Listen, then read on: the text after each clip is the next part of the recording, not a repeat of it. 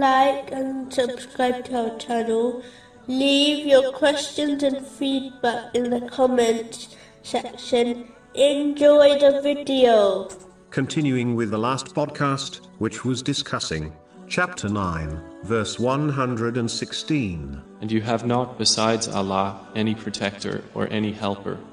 Specifically, it was discussing a narration found in Sunan Ibn Majah, number 1081, which advises how to gain blessings in provision, divine support, and an improvement in one's condition and state. The next thing mentioned in this narration is that a Muslim must strengthen their bond with Allah, the Exalted, by remembering Him much. True remembrance of Allah, the Exalted, consists of 3 levels. The first is internal remembrance, meaning sincerity to Him. Remembrance via the tongue, by speaking good words and avoiding vain and sinful speech. And the highest level is to obey Allah, the Exalted, through one's actions, by fulfilling His commands, refraining from His prohibitions, and being patient with destiny, according to the traditions of the Holy Prophet Muhammad, peace be upon him.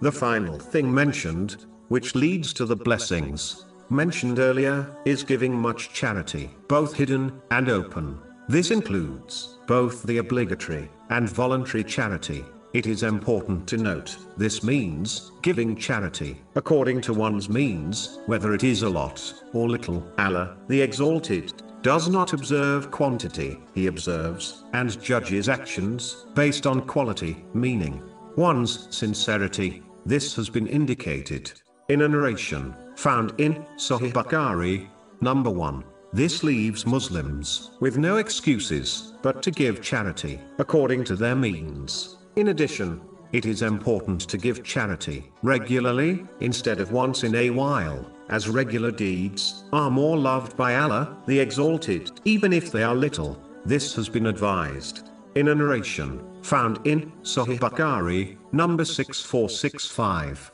Finally, those who desire to encourage others to give charity can give it publicly. This will cause them to gain the same reward as those who donate because of their inspiration. This has been advised in a narration found in Sahih Muslim, number 2351. But those who are fearful of showing off, which cancels their reward, should do so privately. Islam has provided many options and opportunities for Muslims to gain much reward